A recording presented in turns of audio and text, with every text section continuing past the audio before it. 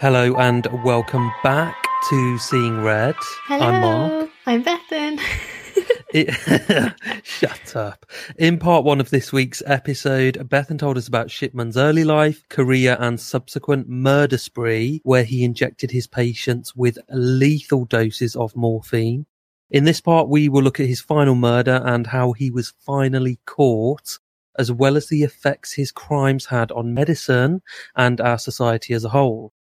Before we begin, we wanted to say hi to a couple of listeners who reached out to us recently to discuss the show who aren't on social media to chat to us. So hello Meg, who reached out on YouTube, and hello to Kim, who emailed us. Hi guys.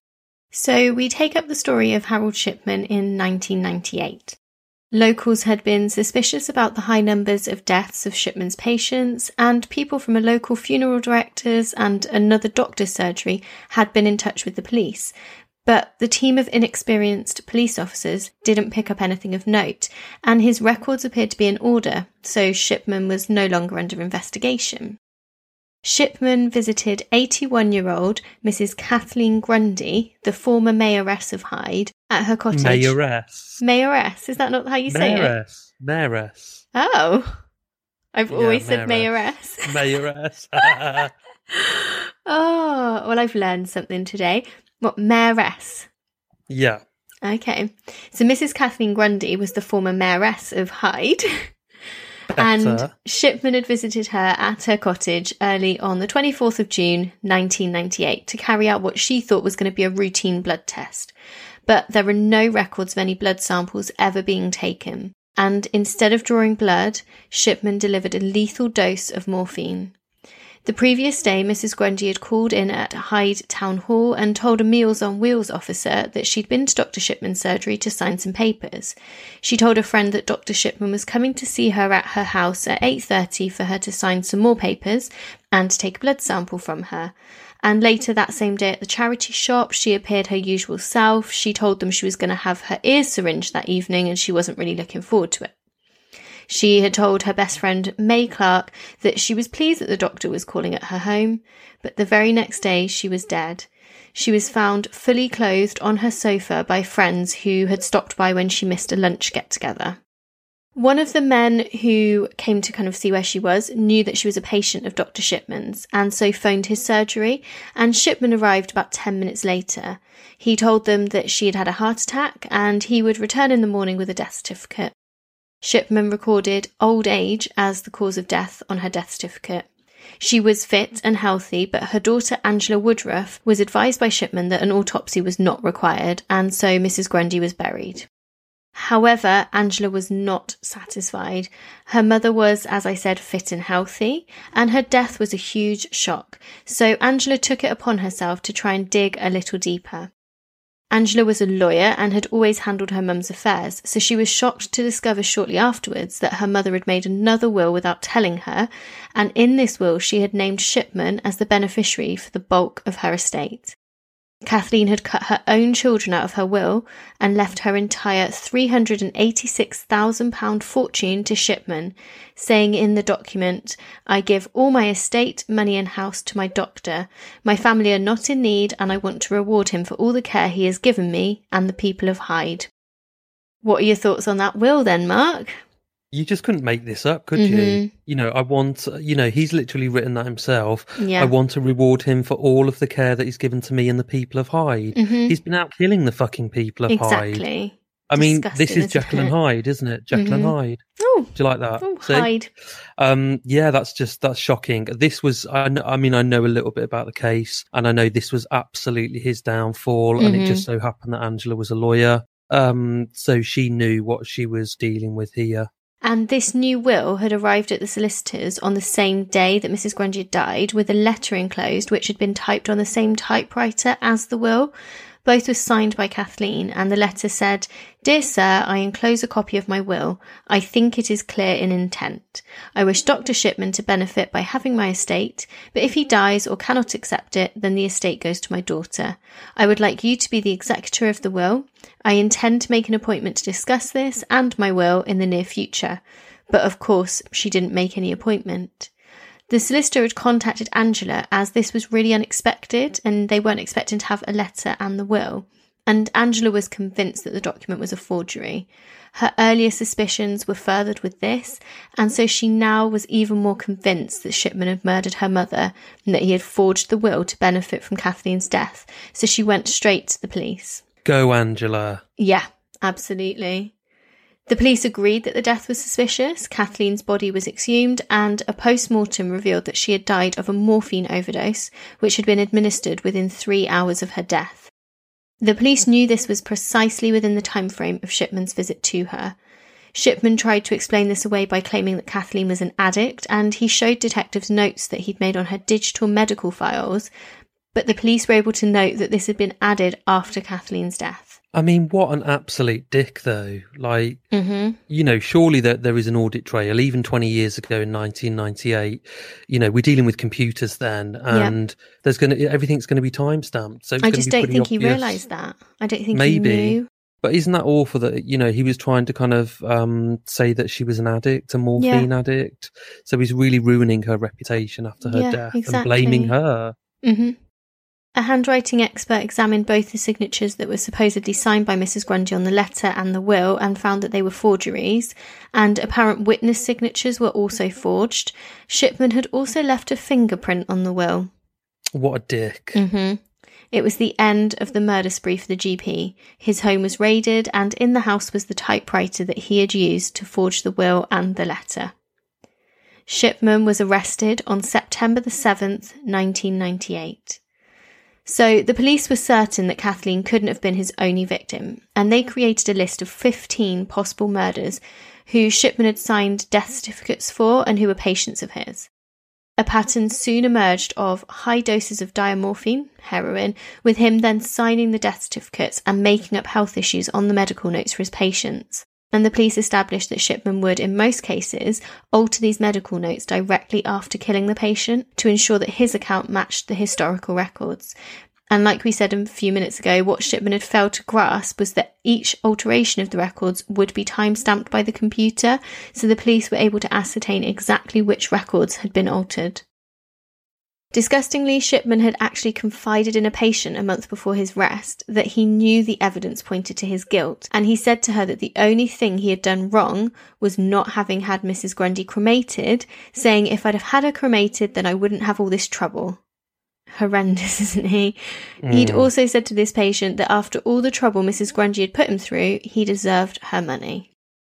He claimed that the surgery staff were going to be given some of the money and that they had all met to decide what they would do with it. They'd agreed to spend it on a week's holiday each, and he also claimed that part of the inheritance would be given to an old people's home and some of it would be shared among new mothers who had had babies on the anniversary of Mrs. Grundy's death. So, what the fuck? Yeah. He's That's just trying to pretend bizarre. that he was going to do the right thing with this but that's money also gifted. Just really weird as well. Like, we're all going to have a week's holiday on it and we're going to give it to mothers who've had babies on the anniversary of Mrs. Grundy's death. So weird, isn't it? That's just weird. He could have come up with something better. And I also think you could have just altered her will to say, give all of my stuff apart from 10 grand to the doctor. No, they wouldn't have questioned that. It would have been a lot less suspicious, but he was greedy, wasn't he? Yeah. He wanted all of that money, or the majority of it anyway. Following extensive investigations, which included numerous exhumations and autopsies, the police charged Shipman with 15 individual counts of murder, as well as 1 count of forgery, and so luckily he was brought to trial. His trial began on the 5th of October 1999 at Preston Crown Court, where he was charged with the murders of the 15 women by lethal injections of diamorphine between 1995 and 1998, and he denied all charges. He basically stated his case that he had not administered morphine or diamorphine to the women, and he just didn't know how this fatal dose had been administered. And he also pled not guilty to forgery, because he was charged with forgery for forging the will. Opening the prosecution's case, Richard Henriques QC said, "There is no question in this case of euthanasia or what is sometimes called mercy killing. None of the deceased was terminally ill.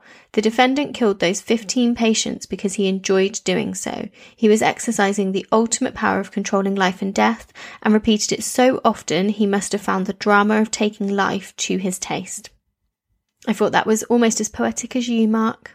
It is, isn't it? I think, lawyers and barristers and all of that, it's almost like a theatre for them, isn't it? So, they love delivering these lines that they just know are going to get out in the press and people will leap all over it. So, that's a great line, isn't it? Yeah. Now I'm repeating it in my podcast, but exactly. It's a good line. And we're talking about it. Yeah, well done you. Well done him for coming up with it, I think. That's what I meant. Not you, fuck's sake. What you were saying, me? Nah, him. Richard Henriques QC. Oh.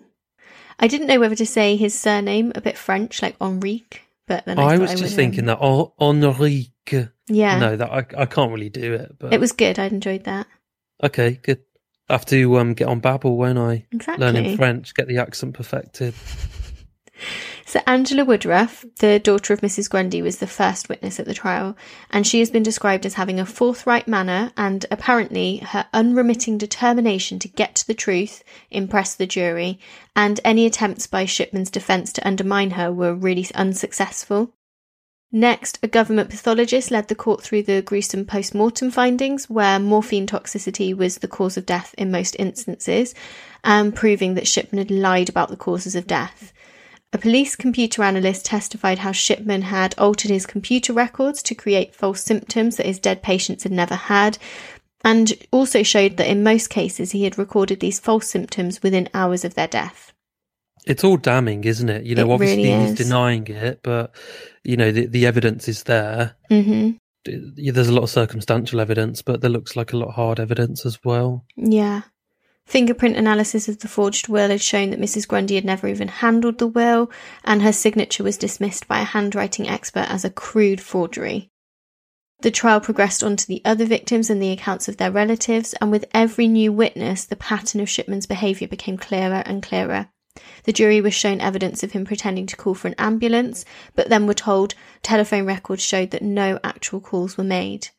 And the final part of the case against Shipman was the evidence of his drug hoarding. He had falsely prescribed medication to patients who didn't need morphine, and he had overprescribed it to others who did. He had also visited the homes of the recently deceased patients to collect up unused drug supplies for, in inverted commas, disposal. The trial heard from numerous witnesses and experts who confirmed the patterns to Shipman's behaviour. They showed the evidence of him falsifying medical records, and in all of the 15 cases there had not been a single post-mortem, a single ambulance actually called by Dr. Shipman, a single proper examination of the patient by him, or a single attempt at resuscitation, and there were 7 patients of the 15 where Shipman had falsified their records. Shipman's defence tried to get Mrs. Grundy's murder tried separately, as this was the only case that included a real motive, but this was unsuccessful, so he had to be tried for all of them at the same time. Richard Henriques QC said in his closing speech to the jury that Dr. Shipman had breached the trust that the victims and their relatives had placed in him, saying, "It is quite incredible proposition that these 15 ladies could have died a natural death, having regard to their state of health prior to facing Dr. Shipman." He said he took advantage of their grief and their lesser knowledge of medicine and procedures. As they grieved, this determined man employed every device to make sure no post-mortem examination took place. He said that Dr. Shipman would overbear, belittle and bamboozle the relatives until they accepted his word that they should not put their mothers through a post-mortem examination. Nicola Davies QC, defending, said in her closing speech to the jury that the prosecution had failed to produce a motive.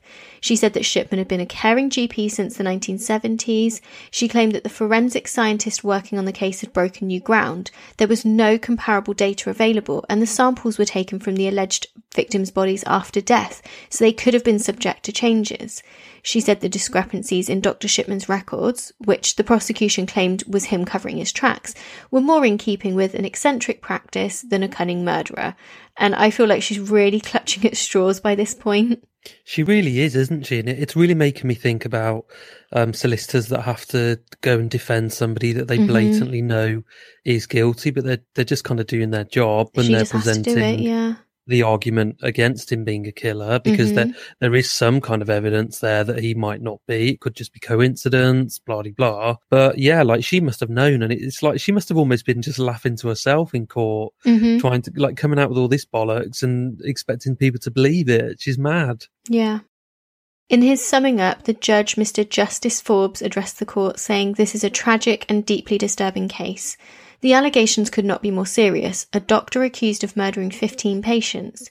You will have heard evidence which may have aroused feelings of anger, strong disapproval, disgust, profound dismay, or deep sympathy. You must put all such feelings and emotions to one side and not allow it to influence your judgment. You must consider the evidence dispassionately." Which I think is all well and good saying, but how are you going to do that as a juror? Yeah, and isn't that the whole point, that you kind of bring your own feelings and values to the case so that, you know, you've got a cross-representation of society? And of course, so, but you're supposed to only act on the facts. You're not supposed to, if you dislike the person in the doc, you can't. Yeah, I suppose. I I'm know not what going to you say mean. anything else here, because I don't want it ever getting out that I've said something I shouldn't, and then I'm never considered for jury duty, because I would absolutely love to do it. I know we've spoken about it a lot, haven't we? Mm-hmm. We talked about it in the Facebook group, but I'd love to do it. Oh, I absolutely would. I don't know if we'd be able to, though, now. Even just doing a true crime podcast, I'd probably be like, not too sure. Yeah, because they'd ask you, like, you know, what's your understanding of this or that, or the jury system? I don't know. Interesting one. If you get to do it and I don't, I'm going to be really pissed off. Vice versa. Yeah. So anyway, we could do it together, Bethan. We could do it together. We could serve on the same jury. I've just thought, perfect. And use a Ouija board. Perfect, yeah, like in one of our old cases. Harry and Nicola's murder, bless them. Trying to contact the dead. Harry and Nicola Fuller. That was a brilliant episode, even if I do say so myself. You did a very good job with that one. And that's your only compliment for the whole episode. Fine. The judge advised the jurors that whilst Shipman had lied on numerous occasions, this was not evidence of guilt. And of course, there was no direct evidence of Shipman killing his patients, or any witnesses who had seen him administer the fatal doses. The judge told them to base their decision on what they had heard in the courtroom, and not think about anything they had seen, read, or heard outside of the trial. He also told them not to judge Shipman based on his actions in court, because the strain of being on trial could change someone's behaviours. Now, I feel like this is because Shipman basically looked like an absolute twat most of the trial. There was a brilliant quote from one paper that I read, which was, "Shipman's haughty demeanour throughout the trial did nothing to assist his defence in painting a picture of a dedicated healthcare professional. Despite their attempts," meaning his defence team, "his arrogance and constantly changing stories, when caught out in obvious lies, did nothing to endear him to the jury." That's interesting, though, because it's almost like, you know, he's on trial really for his life, essentially, and his liberty, but really his life, because we know what happens at the end. The fact that he just couldn't put a lid on it. He couldn't put a lid on that arrogance. Yeah. Or maybe he thought what had worked historically with families of his victims when he'd try to kind of beat them down and be quite haughty, that air of authority had worked in shutting them up. Maybe he just thought the same approach would work in a court, which it was never going to. Or it could just be that it was just a trait of his and he literally couldn't change his personality. Yeah. And then some people do wonder whether this was, he just wanted to get caught finally, maybe. So could be almost like a relief for him. Yeah. And after 6 days of deliberation, on the 31st of January 2000, the jury found Shipman guilty of all 15 counts of murder and the 1 count of forgery. Mr. Justice Forbes sentenced Shipman to life imprisonment on all 15 counts of murder, with a recommendation that he never be released, and a sentence of 4 years for forging Grundy's will to be served concurrently. Shipman was struck off the General Medical Council register 10 days later. Shipman continued to deny his guilt, and he never once made a public statement about his actions. In prison, he actually continued to give medical advice to other patients. So Shipman served around 2 years at Franklin, County Durham, before being transferred to HMP Wakefield in Yorkshire. And one prison source told Papers he wasn't notorious in the sense that everyone wanted to get him. Everyone wanted to befriend him. Half the prisoners wanted to befriend him because of his notoriety. And this source also said, on the wing, prisoners used to go to him for medical advice, problems and stuff. They would go to him with illnesses or a bad arm, stuff like that. But prison officials worried about what this could mean for their inmates, and they were really worried that he might kill again while incarcerated. And he did tell one inmate, "Remember, I am a doctor, I know where to cut you," so he wasn't really helping himself there. Prison officials warned that the serial killer could kill again after he began grooming inmates in the hospital wing of the jail. Shipman befriended one wheelchair-bound prisoner who he pushed around the health centre, and he would fetch and carry meals for others, but experts advised that he should be kept away from any vulnerable or frail patients for fear that he would try and kill them too. A 2003 risk assessment from HMP Franklin said it is prudent that under no circumstances should Mr. Shipman be allowed access in a caring position to any inmate, elderly or not, as this could act as a trigger to further offending. And it's almost like at this point they're sort of saying this is, well, it is anyway, but this is an absolute compulsion. He won't be able to help himself. Mm-hmm. You know, it's not that he's not wanting to be rehabilitated. He is just physically and mentally incapable of not wanting to kill people. Yeah, that's exactly how they've kind of shown it. And I think that's the case with this guy. He just seems incapable of not doing it.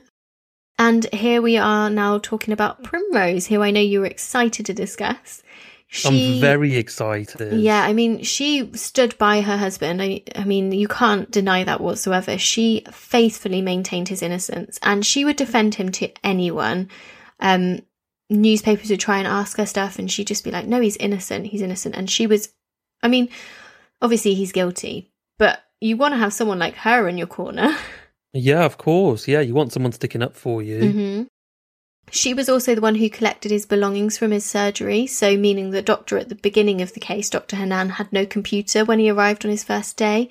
But despite Primrose's defence of Shipman, an investigation into his crimes did then begin to highlight that the 15 convictions were just the tip of the iceberg of his killings. It was reported early in 2000 that the police were investigating 192 deaths, and although they had enough evidence to prosecute in at least 23 cases, they decided not to prosecute. This decision was made on the basis that due to the publicity surrounding the original trial, prosecution and convictions, the opportunity for a fair trial just wouldn't be possible. And I think that's quite right, to be honest. Yeah. Plus, he's in now for life, so what's it going to gain? Well, sometimes they just sort of say, you know, we're convicting them on X counts of murder and we're asking for X number of murders to be taken into consideration. And it's almost like a sort of ceremonial nod to the fact that he is guilty of all of the crimes. But look, we just can't convict him on all of them. But we are saying in court that, yeah, we do believe he was guilty. So maybe they said something like that in court. And maybe it's almost for like the families and the relatives perhaps as well to know that somebody has been caught for that murder. Yeah.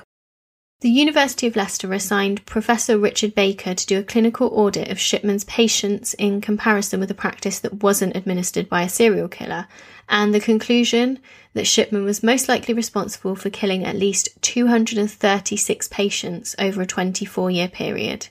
Dame Janet Smith also led an inquiry into Harold Shipman's medical practice, and this inquiry was to be in 3 phases. So it would consider how many patients were killed by Shipman, the means he used and the period over which they took place. Secondly, the action of the statutory bodies and others involved in the investigations following the deaths. And then lastly, what steps should be taken to protect patients in the future. So while it's completely unknown how long Harold Shipman was killing his patients for, experts guess it may have been as soon as months after obtaining his medical licence that he started. And Dame Janet Smith's inquiry came up with 218 deaths caused by Shipman. So whatever the exact number, the sheer scale of his murderous activities meant that Shipman was infamous for being the most prolific known serial killer in the world. He remained at Durham Prison throughout these investigations, maintaining his innocence, and he was loyally defended by his wife Primrose and his family. When he was moved to Wakefield Prison in June 2003, visits from his family were made a lot easier. An inquest into the deaths of a number of his former patients then started in August 2000. On the 16th of August 2000, the coroner's verdict was that Sarah Ashworth had been unlawfully killed, and then the same verdict was given following the inquests on Alice Kitchen and Elizabeth Meller. In 2001, there was an inquest into the death of Hilda Hebert, although she had been cremated and there was no forensic evidence. And the coroner in this inquest said that the circumstantial evidence was so strong that no other verdict was deemed possible, which I thought was amazing that they could do that without being able to examine her body. By April 2001, a total of 27 inquests had taken place. Only in 2 cases was an open verdict given, with the coroner deciding that there was insufficient evidence to reach a verdict of unlawful killing. So 25 additional confirmed. The police had a list of a further 299 patients who they believed may have been killed by Shipman, and basically the Home Office would just decide as and when whether there's going to be further inquests in these cases. Primrose continued to visit Shipman every week, and she just refused to believe his guilt. So what is your thinking around Primrose then? What do you think about her? I don't like the look of her. Mm-hmm. So I remember seeing her on the news at the time because I think she looked scary. She does. She did. Mm-hmm. You know, I'm conscious that's someone's mum and somebody's daughter, etc. So I don't know. She just had an unusual look about her. But that's probably with the benefit of hindsight that her husband was, you know, a mass serial killer. I'm just, you know, my personal thinking on this is, did she really know nothing? Mm-hmm. She absolutely might have not been aware of what he was up to, but obviously it does throw into doubt whether she knew something. Yeah. And I want to make it clear, she was never under suspicion, never charged or arrested or anything. So, you know, she is completely innocent, but that's just my opinion. Mm. So the General Medical Council charged 6 doctors who had signed cremation forms for Shipman's victims with misconduct, claiming they should have noticed the pattern between Shipman's home visits and his patients' deaths. All of these doctors were found not guilty. And I think this is a really tough one, as it is easy to say that they should have noticed this pattern with hindsight, but clearly they weren't suspicious enough at the time. I agree. And I think, like, you know, I'm not just saying it because we're in such a difficult time at the moment and I'd never want to bash a doctor, but, you know, they sort of work at real pace and, you know, put in long hours. So, you know, if they didn't notice anything, don't beat them up over it. I think as well, there's 6 different doctors there. If it was maybe 5 of them had noticed stuff, but one of them hadn't, that one should have noticed, but none of them did.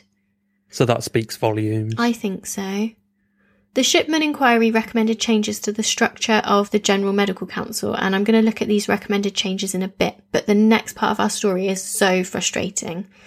Shipman hanged himself in his cell at Wakefield Prison at 6:20 a.m. on the 13th of January 2004, on the eve of his 58th birthday, and was pronounced dead at 8:10 a.m. A prison service statement indicated that Shipman had hung himself from the window bars of his cell using his bed sheets.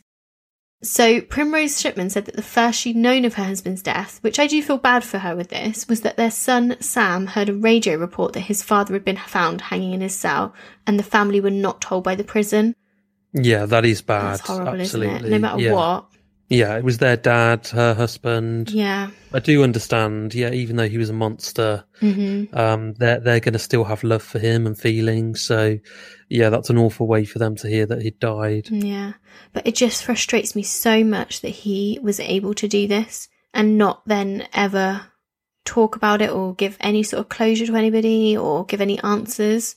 Or admit his guilt or express remorse. And I think it's quite interesting that he was found hanging and dead on the eve of his birthday, because I wonder if he, was in a period of reflection in the approach to that 58th birthday, thinking, I might have another 30 years behind bars and I just can't cope with it. Or I don't want to have another birthday here, or I just don't want to have a birthday here again. I don't know. Yeah. Some of the victims' families actually did say that they felt cheated because this suicide meant that they would never have the satisfaction of his confession. They'd never get any answers as to why he committed his crimes, so exactly what we just said. And his death divided national newspapers. So the Daily Mirror branded him a cold coward and condemned the prison service for allowing his suicide to happen. And The Sun ran a celebratory front page headline saying, "Ship, ship, hooray." It's quite classic Sun, isn't it, really? Standard Sun. And that bothers me a bit because although he is a horrible person, I suppose it goes back a little bit to what we were talking about with capital punishment a while ago. I don't think you should ever really celebrate someone's death, but I would always say I've never been in a position where a relative of mine has been murdered by someone. So I'm coming at it from that naive angle, but I just find that really distasteful. Headlines like that, whoop-de-doo, he's dead. No, It's Yeah, distasteful. exactly. The Independent called for an inquiry into Shipman's suicide, asking them to look more at the state of Britain's prisons and the welfare of inmates. So we were kind of saying about why he'd killed himself when he did, and apparently he'd allegedly killed himself at this point so his wife could cash in £100,000 maximum pension payout. Apparently he'd kind of planned it so Primrose would inherit £100,000 payout from his pension, and she'd be entitled to £10,000 a year from this pension. But if he died after his 60th birthday, she would have only been entitled to £5,000 a year. Ah, okay. Which does make sense to do it before he was 60, but it was on the eve of his 58th, so I'm not really sure whether that's specifically the reason, or whether it is something like you said, he was then in a bit of a kind of looking back on his life sort of mood because it was his birthday. Yeah, I think so. I think he would have been in a reflective mood, thinking a lot and maybe depressed, and decided to take that way out. Yeah. And additionally, there was some evidence that Primrose had begun to suspect his guilt. Ooh, so, yeah, okay. I know. Shipman he'd refused to take part in some courses, and if he'd have taken part in those courses, he would have been encouraged to acknowledge his crimes. He refused to take part, so he got a temporary removal of privileges, including the opportunity to telephone Primrose. And apparently during this period, he received a letter from her that said, "Tell me everything, no matter what." So maybe he just felt like, even she doesn't believe me now. What's the point? Yeah, and that does really kind of say to me that, yeah, she didn't know anything. I think so. I didn't want to say about it before because I didn't want to spoil this moment, but yeah. I think she totally was unaware of the crimes that he'd committed. I think, which makes me really feel for her now, actually. I think if he'd have been gaining something, I mean, if he'd have forged everybody's wills and got money out of everybody, maybe I would believe that she was involved in a little bit because she would have benefited. But what would she have benefited from with this? Except to keep him happy and at home? I don't know. And also, what would he have been like to live with? You know, this is a really controlling guy, a real Jekyll and Hyde character, no pun intended, because it happened in the town of Hyde. But, you know, he could have been abusive to her for all we know. She could have endured a horrific marriage, bringing up children in a home that had domestic abuse, and, you know, she did her best. So, yeah, I do take it back. I actually feel really sorry for her. It's so interesting, isn't it, how you can kind of judge somebody based on what you see perhaps in the press, and then when you think about them a little bit more, you do think, oh, maybe there's more to it. And we're all human, you know, we do judge people, and that's okay. That's how we're wired. But that's why I think it's good that we cover cases like this and we have a show like this so that, you know, we ourselves, but also our listeners can get a real good understanding of the crime. They might have just heard snippets of it on the news 20 years ago, like I had with this, and you draw opinions then. And then when you kind of have a bit of a deep dive into it, you kind of like, oh, actually, I take that back and I never realised that at the time, and it does change your opinion.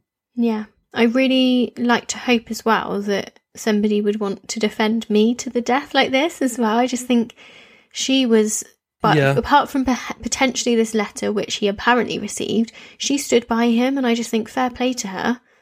It would have been easy to kind of go, oh, well, just wash my hands of him. He's been convicted now. Oh, of course it would have. You know, she was still living in that community, so that would have been difficult. And she could have totally sort of said, look, you know, I knew nothing, and, you know, he's no husband of mine, but she stuck by him, and that must have been tough. Yeah. I also wonder, because this was actually only probably 8 years after Fred and Rose West, the Fred and Rose West case came to attention. So I wonder if there was almost a bit of an element at the time that women can be responsible for heinous crimes as well as men. And we ultimately realised that actually it was Rose that was the worst culprit. It was Fred that was kind of just brought on board by her. And maybe we thought, oh, it's the same thing again. So it was just too easy to draw that conclusion because we'd seen it before just a few years earlier with Fred and Rose. Like in recent memory, Yeah. So Shipman had also kept a prison diary, which the inquest into his death described as showing a man in deep despair about being separated from his family. And he had complained that the regime at Wakefield was much harsher than at Franklin Prison. He had been downgraded from standard to basic privileges in December 2000. Basic bitch Basic bitch privileges in December 2003. because he didn't interact very well with the officers. So as a result, visiting times and phone calls were restricted, and he had to wear prison clothes. So that could also all be kind of putting in reasons as to why he might have wanted to kill himself. Definitely. And on the night before Shipman's death, he had been, according to another prisoner, very quiet and seemed a bit more subdued than normal. A 2005 inquiry found that Shipman's suicide could not have been predicted or prevented, but that procedures should still be re-examined. So a pharmacist who dispensed prescriptions for diamorphine from Harold Shipman to kill many of the patients was actually cleared of any wrongdoing as well. So whilst she had dispensed excessive doses and failed to keep appropriate stocks of diamorphine, they kind of said that really there was no evidence that she should have known about that. And actually that she should have been praised, because if it wasn't for her meticulous record keeping, a lot of the information about Dr. Shipman could have been lost. So whilst she didn't notice it was excessive, and she perhaps should have done, actually they said no, she shouldn't have, she kind of kept a really good record, which was quite good. And also she was just doing her job and dealing with multiple prescriptions. So, and it's easy to say after the event, but unless you know to look out for something, you're not going to notice it. Yeah. So also in 2005, it came to light that Shipman may have stolen jewellery from his victims. In 1998, the police had seized over £10,000 worth of jewellery that they'd found in his garage. And in March 2005, when Primrose Shipman asked for its return, police wrote to the families of Shipman's victims asking them to identify any pieces of jewellery that might have been from their loved ones. Any unidentified items were then handed to the Assets Recovery Agency in May. The investigation ended in August. The authorities returned 66 pieces to Primrose Shipman and auctioned 33 pieces that she confirmed were not hers. Proceeds of the auction went to Tameside Victim Support. And so I'm not sure if he was necessarily stealing the jewellery and then using it for anything particular, or whether it was just trophies, because the only piece that was returned to a murdered patient's family was a ring that the family were able to show was theirs because of a photograph. So it doesn't seem like he was doing it for the money. Oh, no. I would say they were either trophies or they were presents to Primrose. Yeah. Oh, can you imagine wearing a necklace and then you're find out that was what your husband had done to get that? She lived in the town of Hyde. Imagine if she's out shopping at a local co-op wearing a necklace and someone comes up to her and says, my mom had that necklace and she was a patient of your husband's and we've not had the necklace since. I mean, Jesus. Yeah. So theft doesn't seem to have been the main reason for Shipman's crime, and Kathleen Grundy was the only person whose will he forged in an attempt to inherit her estate. So whilst this may have been part of the reason for his crimes, it doesn't seem to be the main reason. Some people have theorised that he made mistakes doing this in kind of a twisted way of getting caught because he was done with murders or his crimes. Was it a genuine attempt to steal her money to fund his retirement, or was he just tired of killing and wanted to get caught? It's interesting, isn't it? Because it's the only case where he forged a will. Yeah. And he didn't need the money. He was a successful doctor, had lots of money. There's a reason why he did it, and it's not for financial gain, unless he just felt it was just too easy and he was coming up for retirement and that was his pension fund. Or maybe he did feel that she owed him. Yeah. I mean, his pension maybe sounds she'd been a bit decent. of a difficult patient. Yeah, exactly. Yeah, and that's the thing. We wouldn't know, his twisted mind might have seen it as well. Well, she was a difficult patient. I earned this, or I deserve it. Yeah. Some people believe that Shipman was a necrophiliac, so obsessed and excited by inducing and watching death. Potentially because he came out of the office where he was all flustered, didn't he? So maybe I'm going to make you feel sick now, but he could have been masturbating as he killed her, and that's why he was quite, sort of flustered. Yeah, it could be. And I don't know how to put this. You're literally I don't know what to say now. Yeah. But you don't necessarily. But he could have been. Yeah, you're not necessarily going to find that he's done that on the victims, so there might not have been any sort of sign that was the case. He might have just there's no proof necessarily. I don't know how to say it. If he's not ejaculated over them, then there's not going to be evidence there. But there we go. You said that in a nicer way then. Thank you. But for all we know, he was deriving a sexual pleasure from this. We just and don't getting know. off on it because he was on his own when they died every time, obviously. So I think this is a strong theory. Yeah. I also think perhaps even if it's not in a sexual way, almost like the thrill and that sort of thing may well have just been exciting in a non-sexual way. And then to get that rush again, the only way you can get that rush again is to kill again. It could have just been almost like the thrill of getting away with it, and a little bit like what we talked about with Gareth Williams in part 2 of that episode. We looked at some different theories surrounding his death, and we looked at 2 in particular. So one around again a sexual element to locking himself in a bag, but also an element of locking himself in a bag just for the thrill of it. So I think it could totally be the same with Shipman here. There could have been the sexual element to the killing, that could have been a motive, or it could have just been the sheer thrill, like you say, of doing it and getting away with it, and the release of endorphins and dopamine that would spark. And he had an addictive personality because we knew that he was addicted to pethidine himself. Yeah. So he could have just got addicted to the rush that he gained from murdering people. Yeah. In a non-sexual way. Yeah, potentially. Or he could have been banging one out as he killed them. Oh, dear. Sorry. Do you want me to just finish this bit? If they showed him photographs of his victims, he'd refuse to look, and he never made a single statement about the murders. Mark, do you have any theories to share? ? Honestly, guys, I'm so sorry. It's easier to keep him in track when we're in the same room. I'm sorry. It was just a bit of a laugh, wasn't it? It was. I mean, there's not much to laugh about with this kind of case, so well done. Well done for making yourself happy. I do honestly think, though, that he was reliving his mum's death. This whole thing of elderly women killed with diamorphine, it has to be, surely. Yeah, I do. I'd forgotten about that because obviously we talked about that early on in part 1, which we recorded yesterday. So, I think that probably is a very valid explanation. And didn't he have quite a close relationship with his mother? He did. He was clearly her favourite, that sort of thing. But it doesn't tell you why he killed her, so...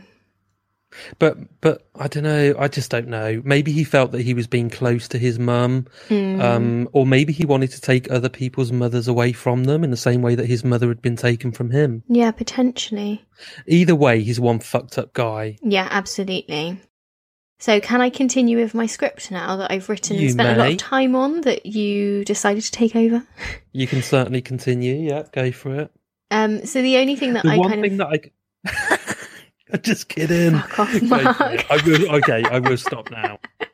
Look, I've been locked in this fucking house for like 10 years now. I'm on under house arrest. I'm like Lindsay Lohan. I'm so sorry. So anyway, exactly. The only thing that I kind of can take from this that kind of makes me feel a little bit better is that these women probably didn't know what was happening. They trusted their doctor, and the lack of them sort of struggling kind of shows that they would have allowed him to inject them. So I take a little bit of comfort in the fact that they had reasonably peaceful deaths, and they probably thought that they were having something that was going to help them in some way. So that kind of comforts me a little bit, but it's still just so horrific, isn't it? It's unlikely they would have known, isn't it? I spent the whole time when I was writing this episode up thinking about the older people that I'm close to, like family members and friends, and with this awareness that someone in their 80s may sound like they're old, but they could be incredibly fit and healthy. Yeah. The Shipman inquiry report led to a number of changes to standard medical procedures in Britain, and these are known as the Shipman effect, as well as death certification practices, and there were no longer single doctor practices, so instead doctors' practices were made up of a number of GPs. Some doctors then did report that they felt so worried about overprescribing and being put under suspicion that they went the other way and began to underprescribe. And I saw a couple of things about people where they were dealing with somebody at the end of their life who was in a lot of pain, and then they wouldn't feel able to give them the morphine that they really wanted as someone in pain, just in case it killed them, and then they were considered under suspicion as well. That's sad, isn't it? But it does also explain why a doctor won't ever prescribe antibiotics for anything. Well, no, that's so that antibiotics don't get resistant. Whatever. It's because they're just scared of overprescribing, I reckon. What, you think you're going to die from overprescribing antibiotics? Yeah, they're just worried they'll be put under suspicion if they prescribe too many drugs. They've just picked a random drug beginning with A. You're on one today, aren't you? Yes. But I do agree. I think sometimes that they can just be overly cautious about things now, but it's for fair reasons, really. Yeah, it is. Of course it is, yeah. And Dame Smith recommended the introduction of a new standardised set of forms, and the system of confirmation by a second doctor should be reviewed. So the person organising a funeral must answer the question, do you know or suspect that the death of a person who has died was violent or unnatural? And do you consider that there should be any further examination of the remains of the person who has died? So if the families of Shipman's victims had been able to answer yes to these questions, maybe the deaths might have been investigated sooner. Maybe Shipman might have been stopped sooner. Yeah, absolutely. So following the death of a patient, a GP will normally issue a medical certificate of cause of death and then hand it to the relatives. When the relative applies for a cremation, a second doctor is required to complete a certificate confirming the cause of death. So in Shipman's case, the second doctors didn't really question the relatives. So Dame Smith felt that they should have done so, and if they had done so, they would have learned facts about the deceased person that could have given them cause to look into this further. Like the old lady who was going up a mountain the week before clearly didn't have angina, but the doctors didn't really know that they should look into that. So she said this actually may have deterred Dr. Shipman from killing so many patients, or he could have been detected earlier. So the new structure was for a second doctor to check the first doctor's form. They would be expected to discuss the death with the first doctor as well as the family of the deceased and anybody who was involved in their care. The second doctor would then be expected to query any inconsistencies and to note any worries that they had in submission to the medical referee. The medical referee would then look into the death and could request a post-mortem if they were also not satisfied. If the medical referee was happy, they would be the person authorising the cremation. So a lot more sort of looking at this person's death in a lot more detail. And then doctors were also advised not to simply record cause of death as heart attack, old age, multi-organ failure. They had to be more specific. So really interestingly, the reports did note that specifically, trust in GPs did not seem to be lost following Shipman's convictions. There wasn't a massive reporting of GPs to the police. People still had faith in their own doctors.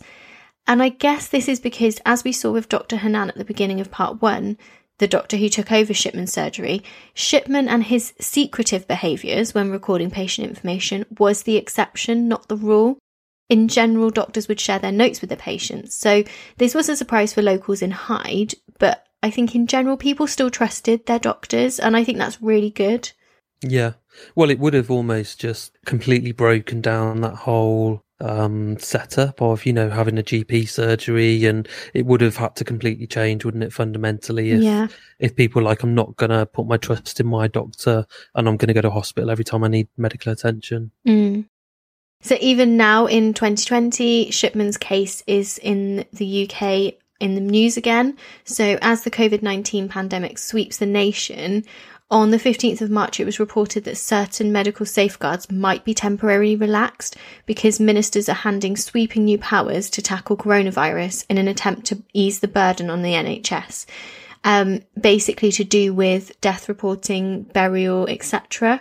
So I thought that was quite interesting that these doctors who have had to follow the same rules now for a number of years because of the recommendations that came in after Dr. Shipman are now kind of having some of those things relaxed. And that must be so strange for them. And it must be quite a worrying time for them.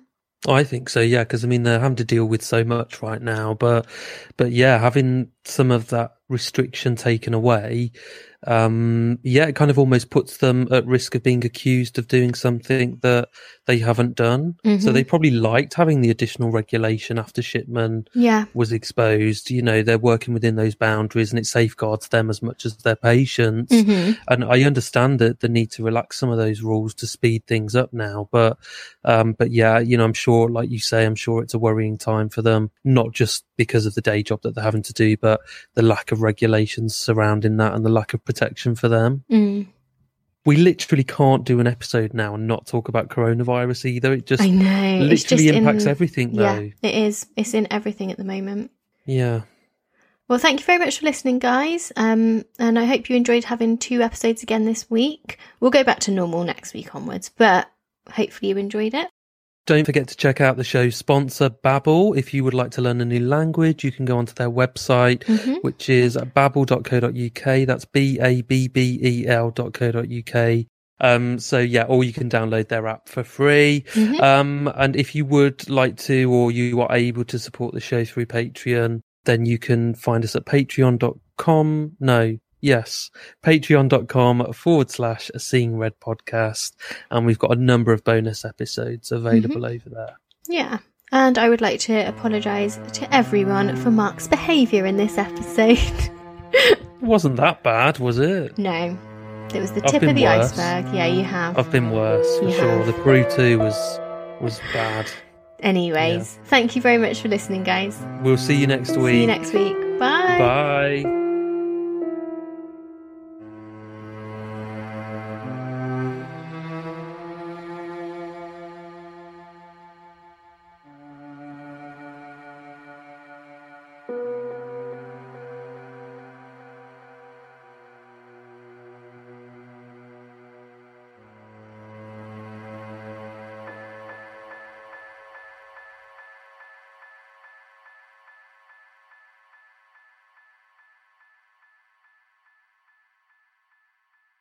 Hi angels, it's your girl Louise Rumble and I'm the host of the Open House podcast. Therapy quite literally changed my life and sent me straight into my hot healing girl era. Now, each week I share my story, the good, the bad and the downright juicy, and chat with some of the world's best therapists, psychologists and wellness experts. From love, sex and dating to attachment styles, nervous system regulation, wellness hacks, hormone balancing and more, nothing is off the table. I've emptied my bank account on therapy and healing so you don't have to. So if you're ready to leave the past in the past and build the future you've always deserved, me and my favorite experts are waiting for you on the Open House podcast. Listen now wherever you stream your podcasts and I cannot wait to meet you.